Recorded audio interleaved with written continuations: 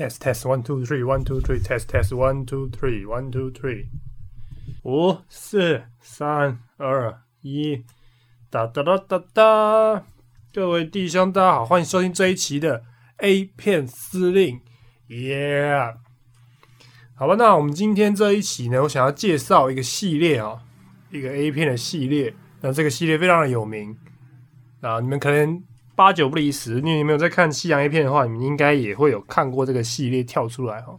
那这一期要介绍的是 Fake Taxi 系列，假司机。那这个系列算是它是在2012年推出的哦，它那时候一推出没多久，它就造成蛮大的轰动啊。因为当时的 A 片市场上嘛，没有它这种风格的，像它这种风格的 A 片比较少了。它是所谓的剧情型的真实性 A 片，它的风格有点像是以前我们常常在各大论坛啊，像是什么古早的什么无为风论坛啊，或红爷论坛啊，什么伊利啦那种 A 片网站上啊，他们常常会有那种所谓的偷拍型的 A 片啊。那么这种类型的片子呢，它的特点就是以真实，然后素人，还有一种那种让你觉得好像有点非法的感觉，因为它是偷拍的那种镜头嘛，来达成那种刺激感啊。所以这些都是以上他们那种类型的真实型的片子的卖点啊。所以呢，像这个 Fake Taxi 系列呢，它一开始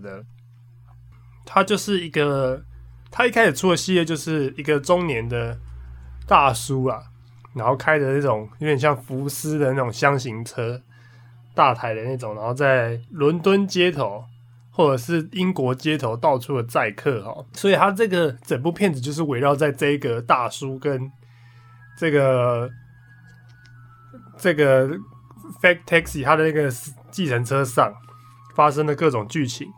所以说呢，他们每部片人他们都会设计每一集的剧情，让你会觉得说，哦干，这个剧情这种走势好像你会怀疑说，干，这该不会是真实发生的事情吧？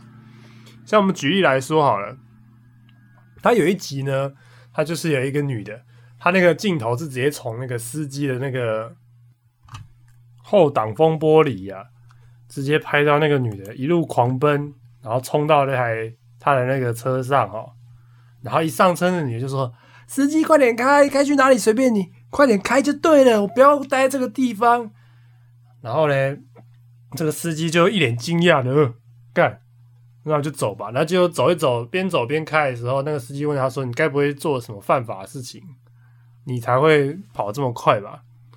然后那女的就说：“你就做好你的工作就好啦，那边问东问西，你他妈唯一的工作就是把我载回家，我会付你他妈的钱。”大概是这样子哦。结果呢，随着这个剧情的推演呢，这个司机就跟他说：“好吧，那我不管你刚刚发生什么事，但是因为你这样子有点造成我的困扰，所以我会跟你额外收点费用，然后再加上车资。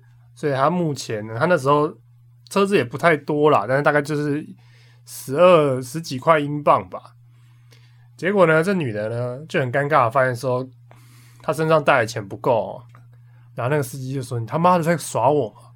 你没有钱，他妈坐我的计程车。”然后你说：“那怎么办呢？我就是没有钱啊，我什么都没有，我就是钱就是不够嘛，我可以回到家里再给你钱啊。”结果那司机就靠边他说：“你刚刚跑那么快，我是不敢载你回到你家再跟你拿钱啊。”后来那个大叔司机呢，他就说：“不然的话，我们有个折中方法好了，你就来吸我的屌，来抵你的车钱。”他就是这样提议跟这个女的说。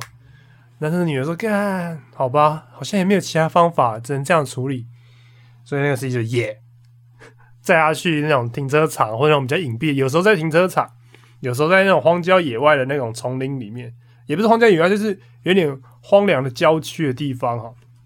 然后这个女的就开始吸他屌。这种剧情呢，通常呢，它早期的标准的那个剧情模式是，这女的开始吸那个司机大叔的屌了以后，没多久呢，那个司机大叔就会跟他说：“你有没有看到左上角？或你有没有看到右上角这个地方？你有看到吗？你有看到吗，小宝贝？你有看到那个圆圆的东西吗？”然后那女的就说：“ What the fuck is this？ 这是摄影机吗？你他妈在录我戏，你屌吗？然后呢，大叔就会说：“呵呵，现在呢，我要干你，不然我就要把你吸我屌的影片全部流到网上，让你身败名裂。”呵呵。然后那女的说：“你他妈的该死的小王八蛋！”大叔就说：“不然你现在怎么样呢？”然后那些女的不知道为什么都会乖乖的就范哦。他说：“好吧，不然该怎么办？我可不想身败名裂。”然后最奇怪的是，他们边干的时候还会继续录影啊，我是觉得蛮奇怪的。然后那个女的就说：“你不会把这些影片也丢到网络上吧？”那个大叔就说：“不会，这是我私人的收藏。”呵呵。然后呢，通常呢，他们就会开始干得爽爽的，那各种的，通常都是他们一开始都是以口交为开头，起始都是口交，然后再来就是正常体位打炮嘛。有时候会有一些女优会让他走后门。那举例来说，刚刚我们讲了，举例那个偷东西的那个女的，那个女的就跟他说，那个女的就是一开始是口交，然后后来被他就说我要摸你奶，然后有乳胶，然后乳胶完了以后还要上他，上完他之后还走了后门，走了后门之后还内射他。那女的说这样根本不值得啊。这个司机就呛他说，这个是你偷东西的代价，你要让我干你，不然的话我就把你抓去警察局，你他妈该死的婊子，他妈的小偷。这就是他们剧情大概的走向。那一集大概都是大概10几20分钟了，也不会太长哦。所以呢，他们剧情模式是这样子的。另外值得一提的地方就是它的拍摄地点是在英国，所以他们的那个对话呢都是英国腔的英文啊，然后再搭配那个他们的字幕。所以说我之前在看网络上有人说他们可以看 A 片还可以学英文的，因为它有字幕，有英国腔什么的。我觉得这也是一个蛮好的学英文方法，这个动机比较强烈啊，比那个你去看那些无聊的影片或是上什么补习班来的有趣一点啊。而且它的剧情真的是非常丰富，我跟你保证，你绝对会看到。你看这个系列，你慢慢看，你一定会看到你喜欢的类型，因为我真的觉得他们拍的蛮不错的。所以呢，那这个系列的早期呢，都是由一个中年的男子啊，就是中年大叔。我刚刚讲那个，他的那个大叔来演出的话，他的风格就是无赖的垃圾化大叔啦，然后用各种拐骗的方式来骗梅亚跟他打炮。然后后期有出现一个精壮的小伙子，可能就是帮这个大叔代班的。这个小伙子呢，就比较像是靠他的魅力来把梅亚，那些梅亚有时候都会自己就湿了，然后就脱裤子，然后勾引那个男的，那个小伙子。然后呢，后期呢，还有人就会叫那个大叔的名字是 John 约翰的，我不知道三小为什么后期会出现这个名字，就是代称他的名字就是 John。然后还有什么？他们的那个人脸呢，男的人脸呢，通常都是马赛克码掉，他会用马赛克来增加他的那个真实性了。所以说这个系列呢，目前还有持续在更新，然后出到现在已经12年出到现在18年嘛，已经快4年多，也可能已经4年了。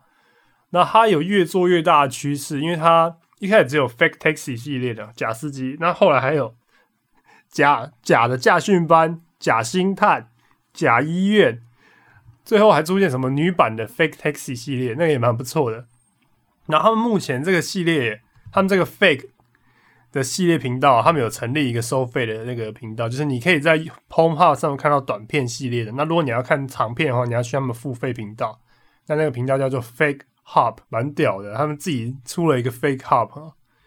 还有值得一提的是，这个 Fake 系列的发行人啊，创办人是当年 YouPorn 的网站的创办人。那我有在 YouTube 上看到他的访谈哦，那个访谈非常长，大概有2个小时，我没有全部看完了啊。我原本预期看到这个 YouPorn 创办人是一个猥琐的，就是大叔哦，结果这个创办人看起来非常正常。他这个创办人以前第一次创业的时候，他说自己是企业家。他一开始创业的时候，他是卖瓶装水的，结果失败了。后来他想说他要做这个色情网站，免费的色情网站。那他们的团队全部都是由科技人才组成。然后他说他们是受到那个当时的 YouTube 的启发啦，因为早在他们当年的时候，他们在欧美看 A 片呢，大部分都是要用每个月订阅付费制的，那一个月大概10几块美金。他在影片上里面有讲，他们那时候就想说他们要做一个免费的 A 片分享网站。那他们是第一家，那我就觉得蛮屌的。你们有兴趣的朋友可以自行去收看，我会把这个访谈的连结放在我那个 podcast 的下面哦。所以总结来说呢，这个系列能有这么高的人气，我觉得是有大的道理的。因为我自己真的从它刚出到现在，我就看了好几部哦。我是这几年比较少看，因为这几年 A 片真的太多了。其实像他这种类型的片子，后来也是层出不穷，还有什么捷克直播系列啊，然后还有很多很多，像其实就算其他是大型的片商，也有陆续在做这种就是假素人的系列。然后他们拍摄的女优，因为一开始都是拍那种欧系的嘛，不像我们常看到那种美国 A 片，都是一些我们比较常见的女星哦。他找的女优大部分都是比较没有那么红的，比较素人女优的感觉，所以他拍的又很有剧情，又很有真实性，所以就很吸引人。所以我最开始看的时候，我就想说，干这个系列，我真的有一度怀疑说，这个该不会是真实发生的东西吧？就以前刚毕业的时候比较天真一点哦。然后后来发现他有一直不断的更新，还想说干，原来他是假的啦。那 PTT 上也很多人在发问，说什么 fake taxi 啊，什么东西？那可见大家都有一样的疑问啊，不是只有我这个想法，就可以知道说他的这个 fake taxi 系列真的拍的是蛮成功的。好吧，那以上就是我们今天的系列介绍啊，因为之前都是介绍女优，那女优介绍久有点腻了啦，想说来介绍这种系列作哦。所以如果你们想要看 Fake Taxi 的系列的话，最大众你在 Pornhub 上看，它有650部在 Pornhub 上有发行，都是短片，都是剪辑版的，但是我觉得也算是够用的啦。所以你们有兴趣的话可以去那边看。那它目前是 Pornhub 的 Channel 频道里面的第2名。好吧，以上就是这一集的 A 片司令的 Podcast 哦。那希望下次能再介绍其他东西给各位，好不好？那就这样子啦，我们下次见啦，拜拜。